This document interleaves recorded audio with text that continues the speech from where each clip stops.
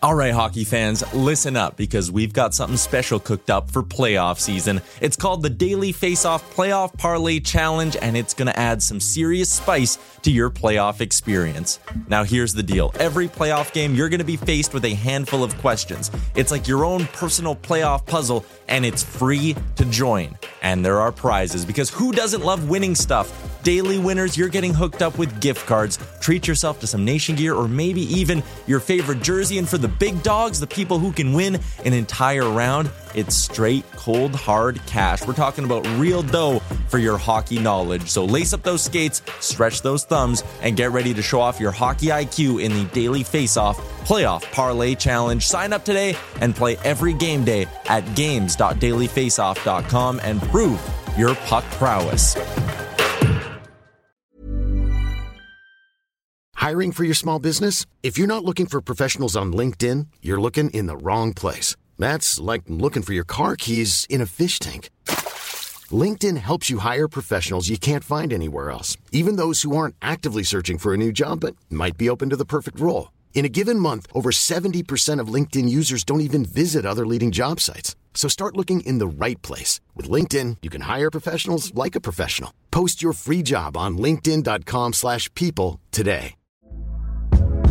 Hey there, it's Michelle Norris. I'm host of a podcast called Your Mama's Kitchen. When I travel, I'm usually looking for a way to find a taste of home when I'm not at home. And one of the things I love to do when I am at home is entertain. And Airbnb allows me to do that. When I was in California recently, I rented a house that had a great kitchen. And when we were sitting around the table, we were all thinking, we're in someone else's house. Someone could be in all of our homes as well. If you have a home, but you're not always at home, you have an Airbnb. Your home might be worth more than you think.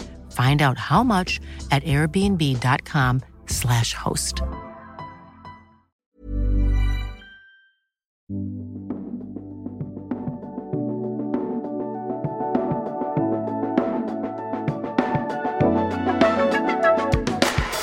Welcome to the DFO Rundown Podcast with Frank Saravalli and Jason Greger on dailyfaceoff.com. Delivered by DoorDash.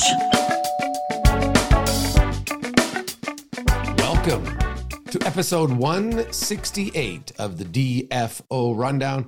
I'm Jason Greger alongside Frank Saravalli. Today we'll talk a little, we'll call it maybe the disappointment pod. Some teams 1 month into the NHL season. That's, of course, when San Jose and Nashville started the season. And some teams that I think a lot of us thought would be better or started better and have really hit the ditch. So we'll get into that. But first, Frank, our condolences as the Phillies are now on the brink of elimination, and they're going to have to win 2 on the road. It was electrifying the last few days in Philadelphia. Take me quickly through the emotions of Game 5, you sitting in the crowd. It's fitting that today is the all disappointment pod because it's kind of how today feels in general. Just feels like the magic has run out a little bit on the Phillies, and the atmosphere, as you said, was absolutely electric. First inning home run after giving up a run, tied for most of the game. And you're thinking, okay, Verlander's going to find a way to be winless in the World Series for his career, which is incredible. And then so many opportunities, you're kind of like, there's this sick feeling. I think, in the beginning, 27 outs sounds like a lot of wiggle room.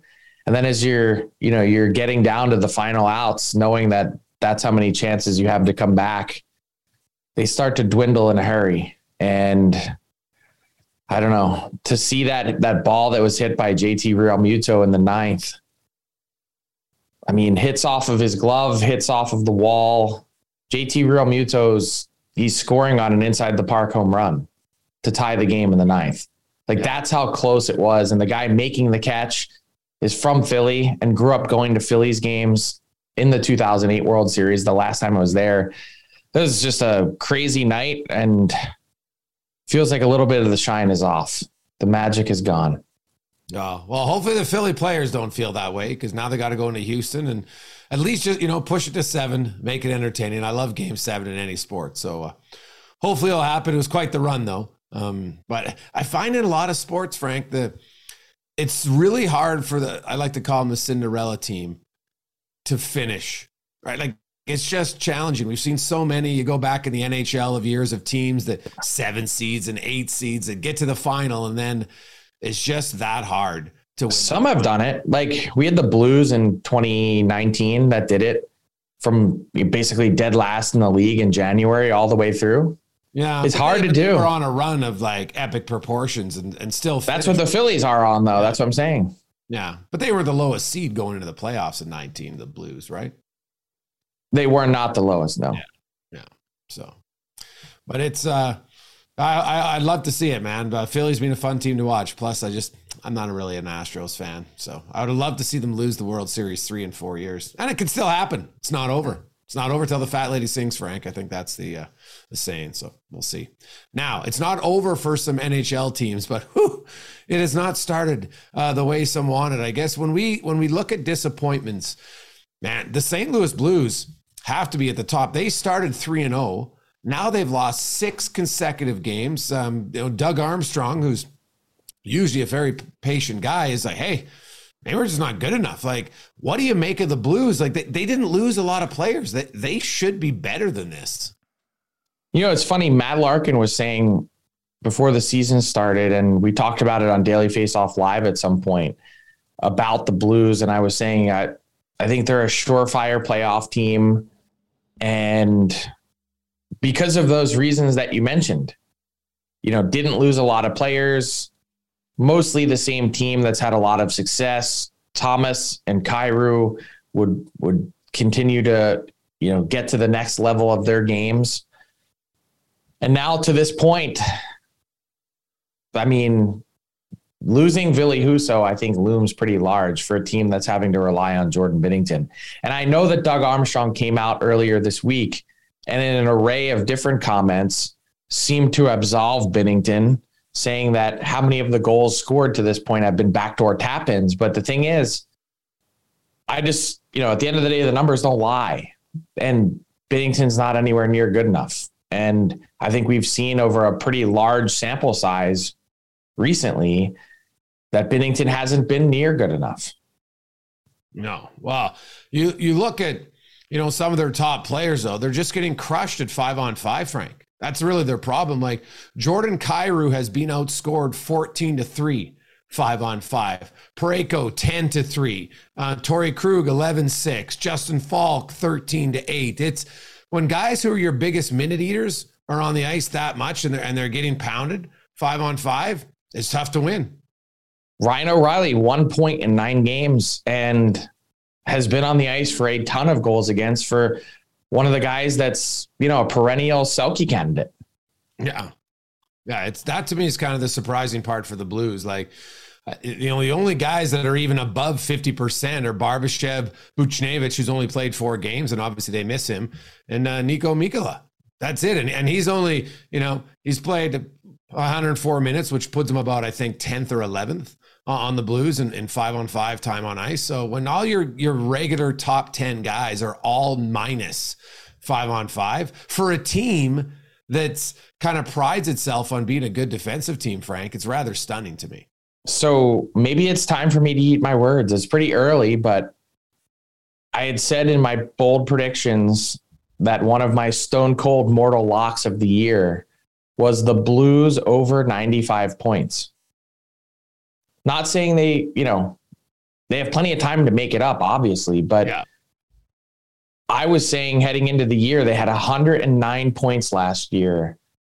How on earth is the same roster going to have a 15-point drop-off to be under? Well, I guess Vegas knew something that we didn't. Yeah, like maybe they're just in a funk like Vancouver was, right? Like they've played 2 fewer games than teams. Like I do wonder if the lack of games started so late, right? The lack of games played maybe has caught up with them, but you win 2 in a row in that division, and all of a sudden they're 5-6, and then they're 1 point back of 4th place Minnesota. So it's not terrible for the Blues, but I just think it's a disappointing start, especially when you went 3-0, then to just completely 180 it backwards into the ditch, smashing your windshield, and the Blues are not looking good at all. Another team that's basically in the same boat as them is the Pittsburgh Penguins. They went 4-0-1, and since then are 0-5-1. And now I will say, by the way, Zucker, that was fantastic. I love that salute to Jaromir Jagr and Double J's response on Twitter.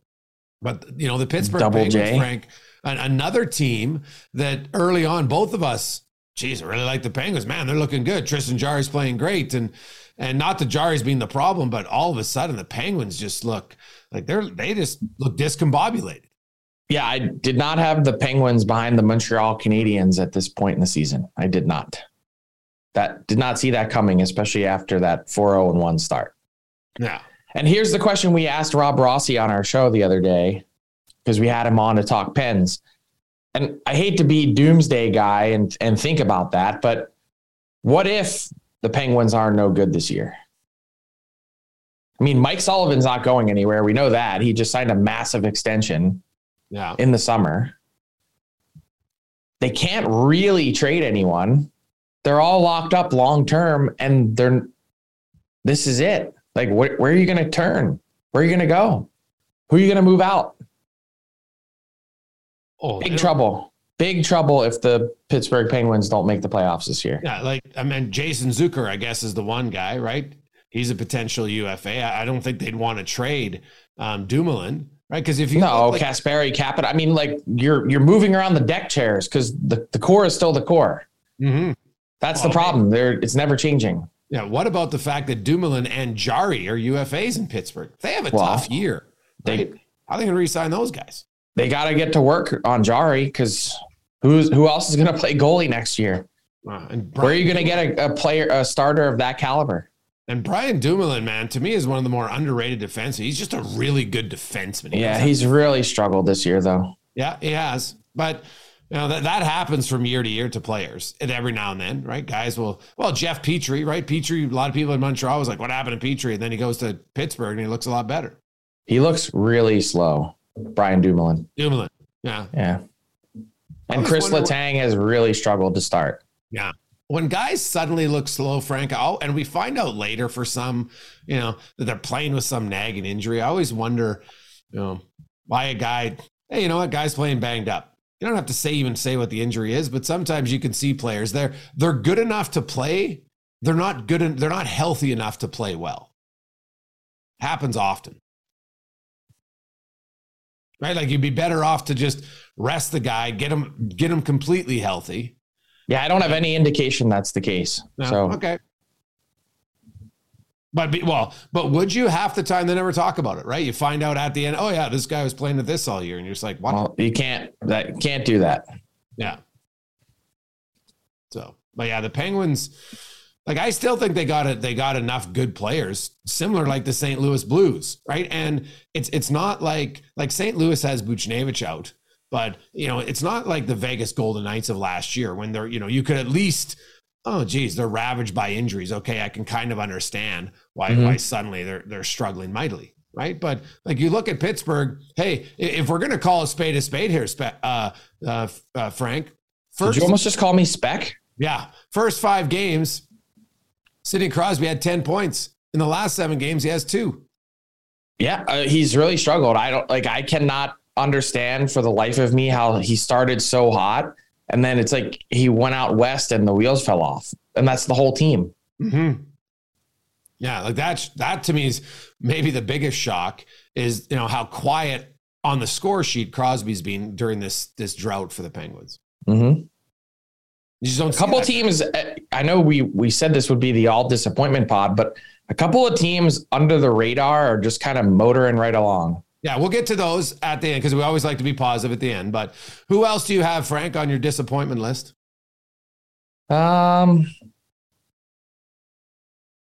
It's funny because Calgary's start was so good too. Like, I don't see any major red flags, but God, that team needs a road game too. Yeah. They haven't left the province. Their road game was in Edmonton. Right. And now like they got to get out of there. They got to go on a trip. Yeah. Well, because they lost 3 in a row at home. Like I know it. Some people say, "Oh no, home cooking, you should crush it." But early in the year, basically you're home for an entire month. it's just not something that players get comfortable with. They like going on the road. You hang out, you have team dinners and meals and everything like that. And the players like it. Now, they don't like it all the time either, but it's a weird scheduling quirk. And usually, the road games are a little bit harder than home games. If you look at historically in the NHL, win percentage, points percentage, everything. So, going on the road can be good, but it's also going to be challenging because, you don't have the advantages that you have at home. I think it's been really interesting to watch. Obviously, there's always an adjustment period, especially when you've been in one place for so long. But Jonathan Huberdeau, and sort of, it's almost like you can see Daryl Sutter's patience wearing thin a little bit. Like he had a couple of needling comments in the last week after being generally pretty positive. He started off the year saying, I got to find out, where he fits. Is he a Lindholm guy? Like, is he a Kadri guy? Like, who's he going to play with? Right. Yeah. And it hasn't really been seamless. He's switched him up and played him with both centers. And then he had that line over the weekend, like what happened to Jonathan Huberdeau? Why wasn't he on the bench? And he had to go take a shit, Sutter said. I mean, I don't think that was accurate. In fact, I know it wasn't. So why say that? And second, then after later in the week, a couple of days later, he said something like, Jonathan's got to be a lot quicker. And I don't know if it was quicker to adjust or quicker on the ice or whatever it is. And I'm like, if you've watched Jonathan Huberdeau pretty closely, he's never really been a fleet of foot fast guy. That's not his game. So if that's what you're looking for, your expectations need to be readjusted. So I'm just thinking, yes, Daryl Sutter got an extension, and yes, he's a quality coach. But why start to needle in the first month of the season a guy who's on an 8-year, $84 million extension that didn't even kick in yet? Doesn't seem like a fight you can win. Well, that's fair. I think the expectations are high in Calgary. You look at, and I think like the odds of that top line, even if they had stayed together, repeating what they did last year, all three players having 40 goals, I think was going to be unrealistic. They really relied on that line, and that line carried them offensively. And you look now, like Nazem Kadri's off to a good start, right? He's a point-a-game player. Tyler Toffoli, 4 goals, 7 assists. You'll take that. But, then you got Brett Ritchie, who are good for him. But Brett Ritchie's outscoring Lindholm and Huberdeau and Backlund and Mangiapane and Dubé. And, so that's good for Ritchie, but I think it's bad for your team overall. Who was it? John Tortorella that said that in Vancouver a number of years back. I forget which player it was, but he said, good for him, bad for us. And it was like, it was honest. Yeah. But yeah, I think that's the point with Calgary. I think the team's going to be fine. I don't have any concerns. What if you don't have any offensive? I'd have some concerns offensively. I said at the start. I think we knew going into this year that they were going to score fewer goals than they did last year. Yeah. No, it's true. But they are the only team in the Pacific that hasn't hit 30 goals, but they've also played fewer games than everyone else. Yeah. By at least 2. Yeah. It's just, their offense is dried up. Maybe it's just because they're at home. You could be right. So, but, there's another team that I think, we put on the disappointment list. Now, I know we had, where do you come out on the Senators? Are they disappointment, or do you think some people might have overhyped them?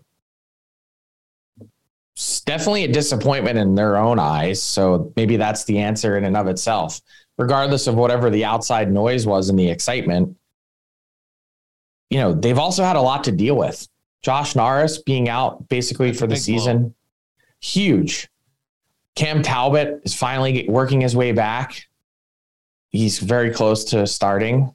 I don't know. I mean, that's a lot to withstand. And Forsberg also went down for a period of time. I know it was only a short break, but that's a lot for a team to digest in the first month of the season, plus adjusting to the expectations. Yeah, well, expectations for sure. I thought Ottawa could be better, and they still could be better, but I just didn't like the makeup of their blue line to be a playoff team. They're going to have to cut down on goals against. to your point. And that's That's a big issue. Hard to do. Like, I've seen lots of teams that have skilled young guys, and to cut down on goals against seems to be the biggest challenge for a lot of those teams. Like, it just, because it's not just the defenseman. I don't want to just say it's the defenseman. You look at forwards, and they're not terrible 5-on-5, right? Because they're still actually, they're still under 2 goals against per game 5-on-5. And usually if you do that, you're competitive. But the Josh Norris injury, I'm glad you brought it up, Frank. I think for people maybe who don't follow the Senators, that's obviously that's a huge blow for that team. Massive blow, I think. And we'll see where they go from here. What's interesting really about Ottawa is the Ryan Reynolds. Let's get to that quickly, and the talk of potentially interested in ownership. I read Bruce Garriock had the initial article, and then he followed up with Reynolds and some other groups that were interested. I'll say this about if Ryan Reynolds became part owner of that team, he really gets a lot of non-hockey fans interested in your game. He's doing it right now with soccer, right? And let's be clear though, like Ryan Reynolds doesn't have the coin to own the Ottawa Senators. Well, no, not as the sole owner. He would be the face of a conglomerate or a group that would come in and buy it. Right. Oh yeah, 100% agreed. But it wouldn't be the worst face to be, a part of your ownership group. You know what I'm saying? Not at all. It'd be great. It would hopefully bring in mainstream, not casual fans and make them more interested. Yeah, I think hockey needs that, right? The diehards, you've got the diehards.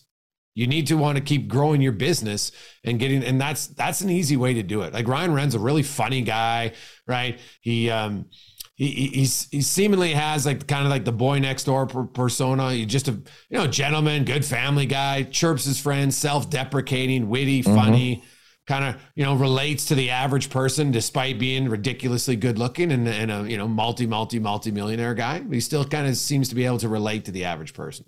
Agreed, and I'd be all for it. Just interesting that obviously he bought Wrexham, the soccer team, and you've seen their stuff that he's done with Rob McElhaney, a Philly guy, by the way. And maybe that sort of is the precursor. It's like, hey, this has been pretty awesome with soccer. Let's get into hockey. Yeah. Just a bit of a different price tag. Yeah, a little bit. A little bit more pressure there too, I would think, for sure. So, but good pressure. Now, we talked about some of the bigger disappointments of teams for sure. And, and when you have disappointment teams, Frank, it's not really surprising that, if we were looking at kind of disappointing players, we mentioned it off the top. Like if people looked at Sidney Crosby and said, 12 points, not bad, right? It puts them tied, I think, for like around 35th in the NHL. But when you start with 10 in the first 5 and then you only pick up 2 in the last 7 and your team hasn't won a game, like you win when your best players are good. There's very few teams whose best players, across the board, 4 or 5 of them are playing great and they're losing. That just doesn't happen very often. And I look at the Penguins. It's like Toronto. I think outside of John Tavares, that they need some of their top guys to put them where Toronto wants to be. They're not off to an awful start by any stretch of the imagination, but maybe a slower start, right? Is there any other players who stand out to you as individually early season disappointments? Well, there's definitely a handful. You don't have to look very far in your neck of the woods. Jack Campbell, especially in the first few weeks of a 5-year, $5 million deal. You have to go down the list. I'm sure there's a number of guys that have been very quiet to this point. They're going, okay, when are we going to see more? Does Roman Josi fit in that category? Probably not yet. 7 points in 11 games. What do you make of Marc-Andre Fleury in Minnesota? Yeah, he's definitely struggled to start and then seemed like he was turning the corner and then kind of, I don't know if you want to call it a blip again. 4 goals against with Seattle. I would say the Wild as a whole have been, you could put them in the disappointment category, but they've turned it around a bit. So I think the verdict is out. Yeah. Okay. The jury is out, I should say, not the verdict. Yeah. The injuries in Minnesota playing a little bit of a role there. I really think they missed Greenway a lot, right? He's played basically 2 minutes. He's a beast all season. Yeah. They just, I think they miss his energy. They miss his size. I think they really miss him. Bill Guerin's like, yeah, we miss guys, whatever. Like, I really kind of like Bill Guerin. He's a little bit of a throwback, old school guy. Doesn't like to make excuses. Just says, hey, here's the facts. You play without guys all the time. You got to figure it out. We got to be better. Jim Rutherford said the same thing. Excuses are for losers. So now let's look, Frank, to end it before we bring in Tyler Remchuk. Some positive teams. And I think, obviously, I'm going to start, and I know we had Fitzgerald on, but we'll still give some props to the New Jersey Devils. I saw him live in person last night, and, man, they're quick all over the ice. I will say this, though. I thought Vanecek, when he came in after Mackenzie Blackwood, who I saw leaving the rink, Frank, in a leg brace, so that doesn't look good. But Vanecek, he was amazing for the Devils. I think he won. I know that Edmonton gave up 2 goals in 7 seconds, which can happen, but Vanecek kept that game close to allow them to be able to do that. I thought he was excellent in relief for the Devils last night. That team is bananas good 5-on-5. And they're you mentioned quick. They're very efficient in their own end. We've talked about that. Go back and listen to the interview with Tom Fitzgerald last week, and also about the interesting comments that he made about their culture change. Something like Miles Wood speaking up after the opening night of the season can actually be a positive instead of a negative. He said it set the bar. We're not going to tolerate mediocrity. We're not going to tolerate average play. I think you've seen that, and that's a team that really, if they can get it together, could be good for quite a while. If they need the goaltending. They can't, I wonder how many chances Mackenzie Blackwood is going to get there, given his status that he seems to always be dealing with an injury. I think there's a trust factor issue. And I said that going back to last season, and they somehow kind of decided to bring him back to play in tandem with Vanecek. Well, I understood from Kevin Woodley. He had this really odd injury that he played with Frank last year. In his heel. The calcium buildup. And did you know that they cut out the back of his skate? And then I did not know that specific detail, but yeah. Like, that's crazy. Think of, for people who don't know. So he had a big calcium buildup, and I've seen it on guys. You kind of just get that big lump on the back of your heel, and it builds up. And so what they ended up doing was they cut out the back of his skate, and then they put a patch over it. So the bump was basically, when he'd put his skate on, the bump would stick out the back, and they made the patch around it. It's like an extension. Kind of gross if you think about it. Oh, it totally is. And then what happened was it really limited his ability to get down into a proper goalie stance, right? It was almost like he was playing straight legged. And now, again, I talked about it earlier. To me, there's a prime case. Why are you allowing this guy to play? Sure, he can play, but he can't play well, right? Like, I think there's a time where you have to say, is this limiting his ability to help our team? If it is, let's get it fixed rather than try to play through it and, quote, gut it out. I don't know. I mean, I don't know what the potentialities are, what the long-term ramifications are to having something like that removed, what the timeline is. So hard to comment, but I would just say this, like, the frequency of injuries is contributing to his demise. Yeah. Fair to say. And, we're talking about teams that are off to good starts. Like, does any team get less fanfare than the Carolina Hurricanes? Like, they're just good and they're consistent, and they don't really have any blips on the radar. Like, they don't have any issues. Rod Brind'Amour, we talked about how ridiculously well their regular season went last year. 750 win percentage or points percentage. That's exactly where they are today. Well, how many teams can go 7-2-1 and have their starting goalie with an 894 save percentage? Like, that's how good they are. Like, Freddie Anderson's, I know save percentage is only one thing, but you know what? Like, it's still one where you're under 900. No one's going to say the goalie's playing great when you're under 900. Yeah, he's standing on his head. They're just brutal. Because you know what? Like, that to me illustrates the depth of the Carolina Hurricanes. They're just like, Freddie's having a little bit of a slow start here. No big deal. We'll just outscore our problems for now until we find it. Right? Brent Burns gets 5 points. If he's anywhere close to as good as he was last year and rebounds into form, that team might not lose for 2 weeks at a time. Yeah. Oh, no, they're good. And Brent Burns, I talked about it, Frank. I thought Brent Burns would be one of the best offseason acquisitions, and that's what he's doing, right? And it's funny how Brent Burns has played great in Carolina, and in his absence in San Jose, the Sharks aren't very good, but Erik Karlsson is just set the NHL record for quickest, modern day record. 10 goals to start the season. Like, I know it's 13 games, Frank. I'll say this. I don't think the Sharks, if Karlsson plays like this, I don't think they'd have to retain half. They might only have to retain $2.5 million. Yeah, on a deal. I think it might have to be more than that, but it's funny watching, Burns go and then Karlsson have this success. And I think his season last year, Karlsson was actually pretty underrated when you look at some of the underlying numbers. Yeah, no, he was good. But you ever have a couple, two friends of yours that the husband and wife both talk a ton, and you're ever like, how does it work in their house? Like, is there ever any air? Does anyone ever shut up?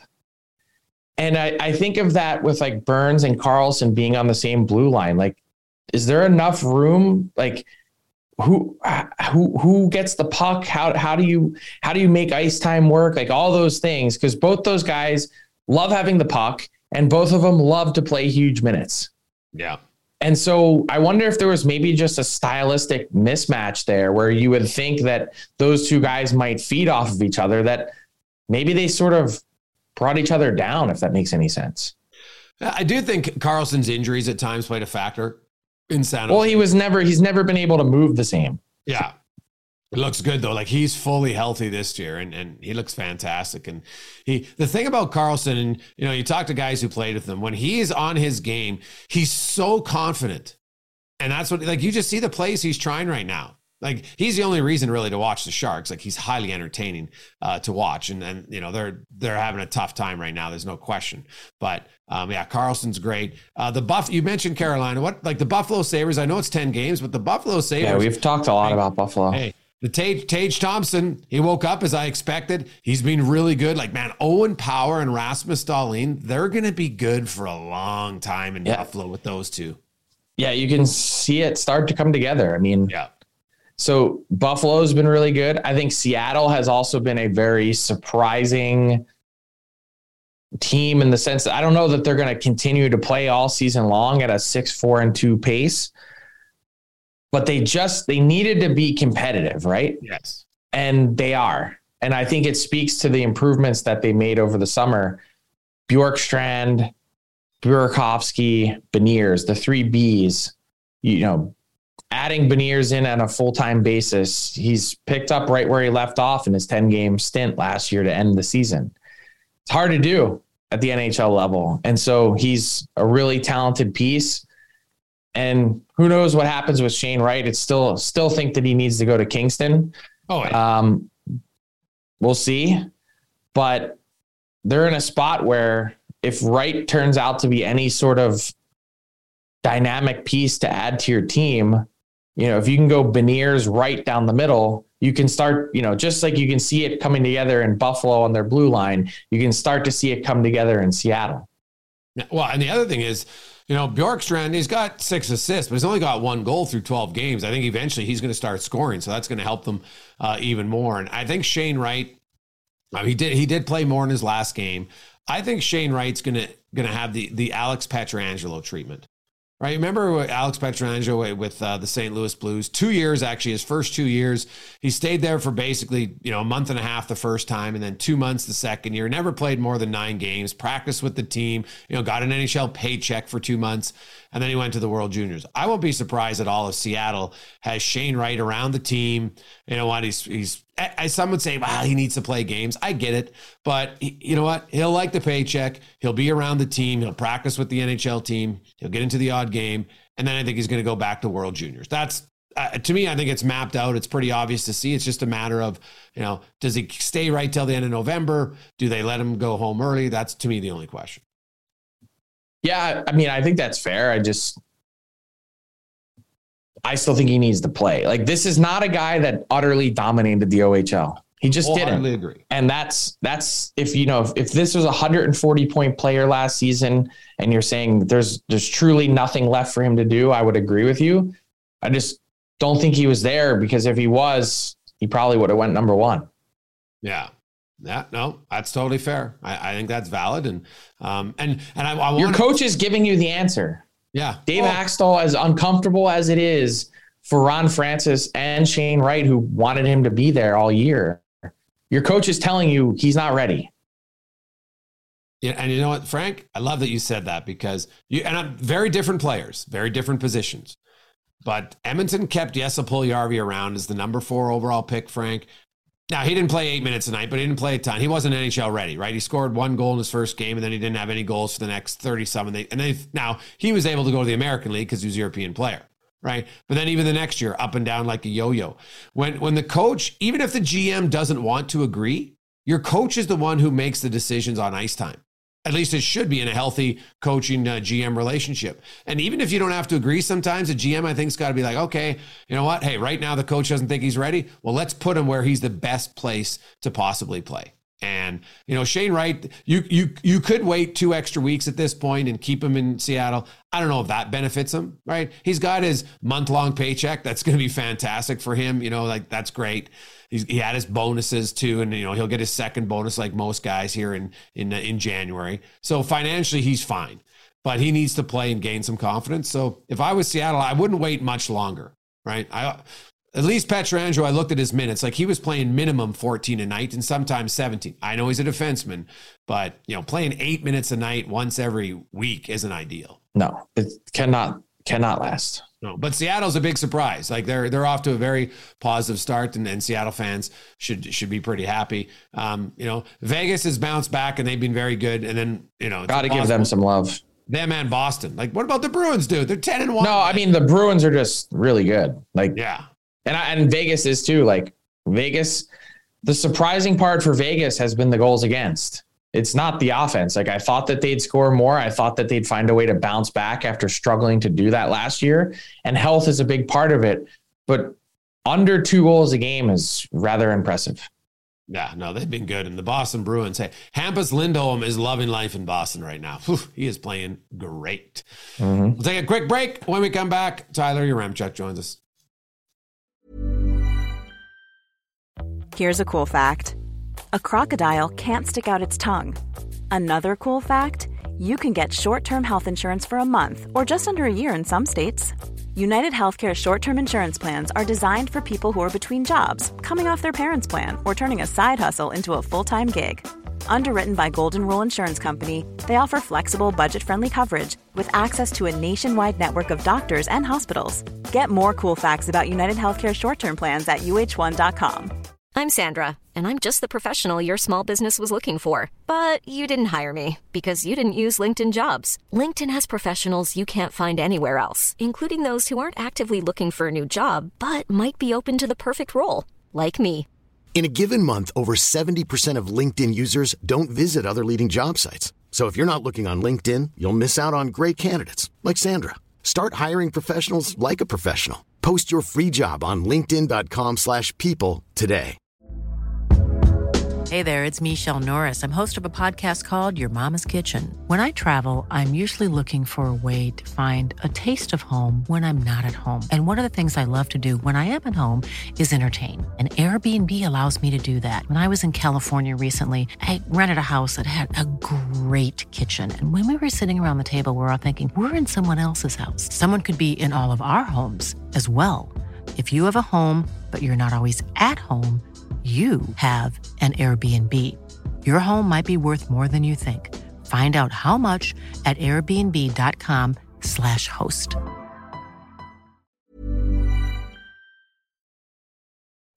Ty, welcome to the pod. How you doing, my man? I'm doing good. Stayed up last night watching Frank's Phillies. That was heartbreaking. I've been just to feel the emotions of playoff baseball. I've been betting along with Frank on a few of these games. So last night was a disappointing one for me. That was that hurts the old wallet and the emotions. Yeah, the old double whammy, as they call it. Let's get into Buy or Sell, brought to you by our friends at DoorDash, where you can use the promo code GameDay25 to get you 25% off and no delivery fees on your first order of $15 or more when you download the DoorDash app. You guys started this pod talking about all the disappointing teams around the NHL, so I'll try to keep this one a little positive off the jump. Are you buying or selling the New Jersey Devils as a playoff team this year, Frank? Buying. I think they're a lock to make the playoffs this year. A lock. All right, Jay. I can't say they're a lock, but they are, they're trending in all the right directions. But we'll go like Vanasak, if Vanasak plays like he played in relief last night, there's no question that they're a playoff team. Will they get the consistent goaltending for the rest of the year? And, because now he's probably going to have to be the guy with Blackwood, who looked like he was injured. Fair enough. The second one I got for you, the Seattle Kraken, they've been a big surprise. I'm not going to go as far as to say, they'll be a playoff team, but do you think they can hit the 82-point mark? Can they get to that sort of 500 points percentage kind of area? Frank, buy or sell? Probably selling. I would take the under, but they're going to be close. All right. I think they're going to be in the mid-70s. Mid-70s. Because you got to remember, at some point, even as the Kraken are more competitive, at some point they need to stay true to their overall mission, which is we really want to be good in 3 or 5 years, like competitive contending. And that's going to involve trading away pieces. Like, I'd imagine Carson Soucy will be a well sought after defenseman at the deadline as a pending UFA. So you're probably going to see pieces plucked off of that team at a varying point, whether it's March 3rd or before, that probably take a few points off that total. I am going to buy. They're going to get to 80 points. All right. Yeah, Soucy's an interesting one. But outside of that, like, how many other pieces do they have that will really have value at the deadline? Like maybe an Eberle type? Is he a pending UFA? No, he's not even a pending UFA yet. So like they don't have many other pending UFAs. Nope. I don't know. I think Carson Soucy would be like a fantastic fit on someone like the Oilers. They already have the jersey made. I don't know if you saw that, Frank, but at their locker room sale at the beginning of the year, they accidentally put out some jerseys of guys that they wanted at the deadline last year. So fans were posting pictures of like not game used, but like game quality Soucy, Middleton, Stahl, and someone else. They were selling them. Wow, that's weird. Did anyone buy the Oilers legend Derek Brassard jersey or no? No, I would imagine that one sat on the rack. But I actually think someone did. They were posting they bought the Soucy jersey, and they're like, I got one now. They better go get him. Well, it's a local guy, right? It's probably some of his buddies for sure. Plan ahead. Yeah. But he's got everything that the Oilers would need. A low cap hit, especially if you can retain. Left shot. And he's got the size, and he skates. He defends well. Like, I don't know. Keep an eye on it. An individual player that's off to a great start is Tage Thompson. Can Tage Thompson finish the year a point-a-game player? You buying or selling on that, Jay? Oh, buddy, I'm buying all the way. I'm on Tage Thompson. I should get the fan clubs started. I'm a huge fan of Thompson. I thought, he really stepped up last season. Obviously the 6-point game is going to boost up your totals, no question. But we saw it last year. He took a big step, and he doesn't have to score 38 goals again to be a point-a-game guy. Maybe they've got better pieces around him now. He can be a little bit more of a distributor. I think that Tage Thompson, a point-a-game pace, I think he maintains a point-a-game pace. I have no idea if he plays all 82, so that's why I will say that rather than 82 points. Frank? I am going to sell. Can he get there? Yes. Will he get there? No. All right. He's got 9 points in 2 games. That's a huge chunk of the 14. It's also a huge chunk of the 82 he'll need. It is. It's more than 10%. I can do the math. How many times is that going to happen? Fair enough. One team that is really banged up right now. By the way, hold on. Some guy on social media, I saw it. He keeps dogging us, saying that we absolutely hate the Sabres and can't believe we're so negative. We were just giving them props, and we've talked Sabres a bunch, but I'm not a Tage Thompson hater by any stretch of the imagination. I'm not entirely there yet. That's all I'm saying. Yeah. Thompson had a slow start, like some guys do. He's like the big diesel, right? It sits out, it's been outside in the winter. It just took him a while to get going, and now he is just chugging along, baby. I'm telling you, I might have to get a Tage Thompson jersey. Seriously, can you do that sound effect again? Because that's going to be our next thing. Tyler is getting a button for that so that we ooh. When someone gets going. You know what I'm talking about. Hey, let's move along here. Washington Capitals. Washington Capitals, they're banged up front. They're missing a ton of key forwards. I'm going to go ahead and say they're the first team to make a big splash on the trade market, and they will acquire a top 6 or top 9 forward by the end of the month. Frank? With what assets? I don't know. I'm not a GM. I'd be. That's kind of what I keep coming back to for a lot of these teams. It's like, hey, can they do something? Can they make something happen? Who are they trading? No. They got their second round pick. Yeah. I mean, they have their first round pick. I mean, they do have a lot of pending unrestricted free agents. And that's the interesting thing about the Caps is they're sort of, other than Ovi, who signed major long-term, and obviously John Carlson is as well. Oshie has some term. You could see a vastly different Caps team coming, moving forward. Eller, Hathaway, Sherry, MJ90, Orlov, Jensen, Van Riemsdyk, Eric Gustafsson, Matter. 5 of their 7 current defensemen on the roster are pending UFAs. You could see massive turnover with that team. Am I buying that it'll be within the next month? No, I'm not. Well, I think that Washington, injuries can just crush a team. I think Washington, sadly right now, is trending in the direction of Vegas last year. It's kind of out of their control because you can only withstand so many injuries, right? Yeah. You can only withstand so many injuries. And eventually, we're talking Wilson, Oshie, Carlson. If you looked at the start, and Backstrom, if you looked at the start of their season and listed off maybe their 7 most important players, those 4 would be in it. And now they don't now they knew Backstrom wasn't going to be there. So that's a little bit different, but still, right? You can't just go out and replace Backstrom in the offseason. So now you're gone 4 of arguably your top 7 players. The longer that goes, the harder it is to win. I don't care who you are. Most teams don't have that much depth to overcome it. Yeah, I think that's bang on. All right, moving along to our PointsBet Canada bonus question of the episode. Remember a couple weeks ago, I quizzed you guys on who you thought was the most profitable team in the NHL through 2 weeks from a money line betting perspective. Today, I want to ask you guys, who do you think right now is the least profitable betting team in the NHL? Jay? Ooh.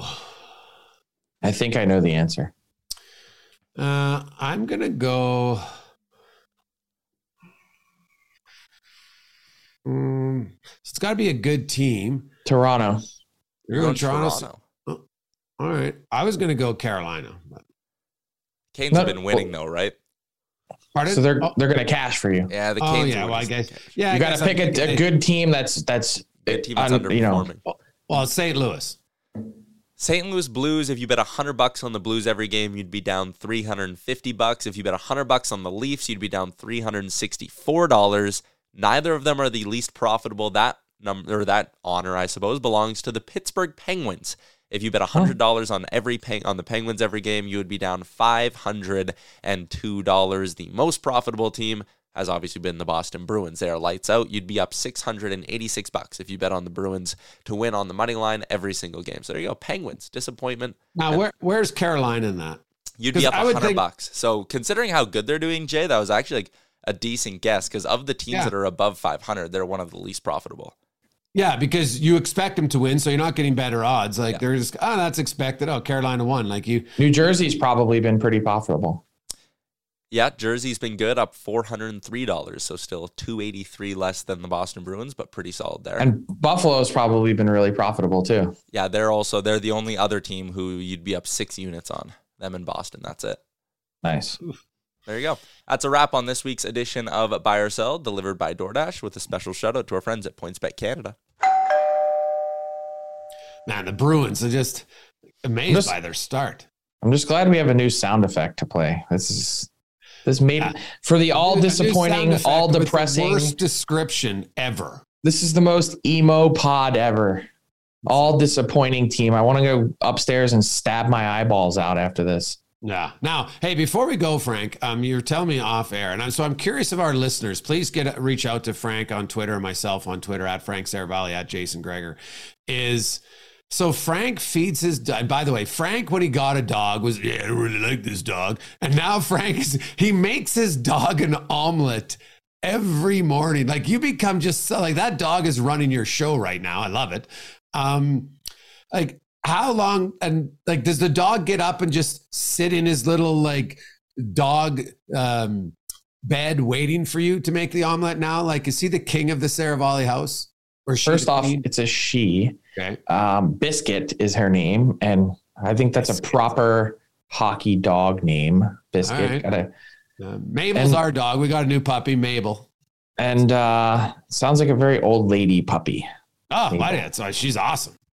So Biscuit likes to eat. So anytime anyone has any food, she literally comes running when she hears the refrigerator open or the pantry open. Like either one of those sounds, doesn't matter what she could be sleeping 2 floors up and she will run down and find out what you're eating. Anyway, so yes, I got into this thing where I cook my dog a 2-egg omelet in the morning, and it's very simple. No frills, but I cook my dog an omelet. So and Jade, you seem to make fun of that. Well, I've never had a pet before. Okay. This is your first dog? This is my first ever pet at any point in my life. I maybe had like a goldfish. Okay. That got flushed very quickly. See, I have dogs, but to me, we get dog treats, no human food for our dog. Plus, I never want her begging. Like when we sit at the table, I didn't want her just sitting beside me staring like, feed me, you son of a, right? Yeah, because she doesn't do that. She'll just lay on the ground, but at your feet while you're eating. But is she giving you the puppy dog eyes? No. She's not like begging. No. So because you give her breakfast, she knows that's her human food for the day? I don't think she knows the difference, whether it's human food or dog food. Trust me. She'll know the difference. Okay. Yeah. I don't know. I'm new at this, and I did not want a dog. I resisted every conversation we've ever had in my house about it because I don't want the responsibility. I don't have the time. And you love the dog. Does the dog sleep in your bed? See, that's the thing. I had one rule. It was the dog cannot sleep in the bed, and that we don't follow any rules in our house. So now the dog's sleeping in your bed. The dog sleeps in my bed. God, she's running your show. I love it. That's our dog. But she's really, really good. That's why I like the dog. She's really good. She doesn't bark. She's a gold. It's a mix between a golden doodle and a English cream. Okay, well, post a picture. I want how big is she? Like 15 pounds. Okay, and she's full grown? No, she's only 6 months old. Oh, well, basically same age as the old Maidmeister. Yeah, so a little bit bigger. So it's been an adventure, but she is like fully like house trained in terms of going to the back. Like honestly, we don't even put her on a leash. I don't have a fence. I just open up my back door. She runs out and then runs back in after she pees or poops, and that's it. Oof. It's kind of amazing, actually. So she doesn't bark. She kind of lays around. She's a little lazy. She likes going on walks, but it doesn't have to. Is not overly hyper. Is good with my kids. Doesn't bite or nip. Like it's been a home run. So I don't really have any complaints.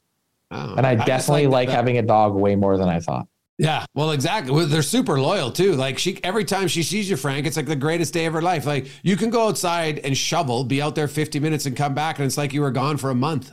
Yep. Yeah. Dogs have no sense of time. That's one thing I've learned.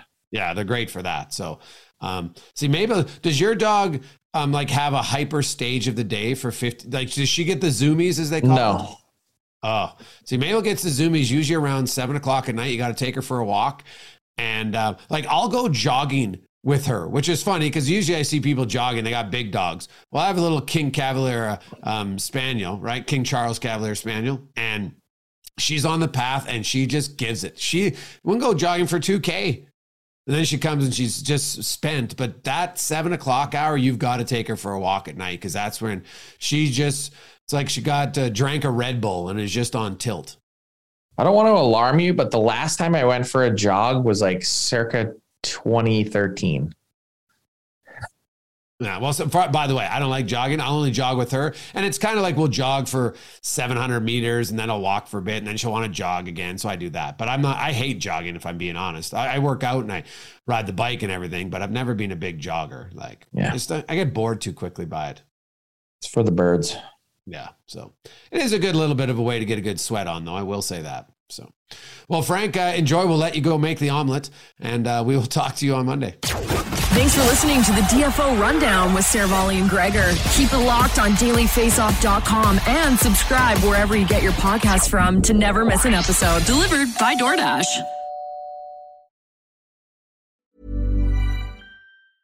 Mom deserves the best, and there's no better place to shop for Mother's Day than Whole Foods Market. They're your destination for unbeatable savings, from premium gifts to show-stopping flowers and irresistible desserts. Start by saving 33% with Prime on all body care and candles. Then get a 15-stem bunch of tulips for just $9.99 each with Prime. Round out Mom's menu with festive rosé, irresistible berry chantilly cake, and more special treats. Come celebrate Mother's Day at Whole Foods Market.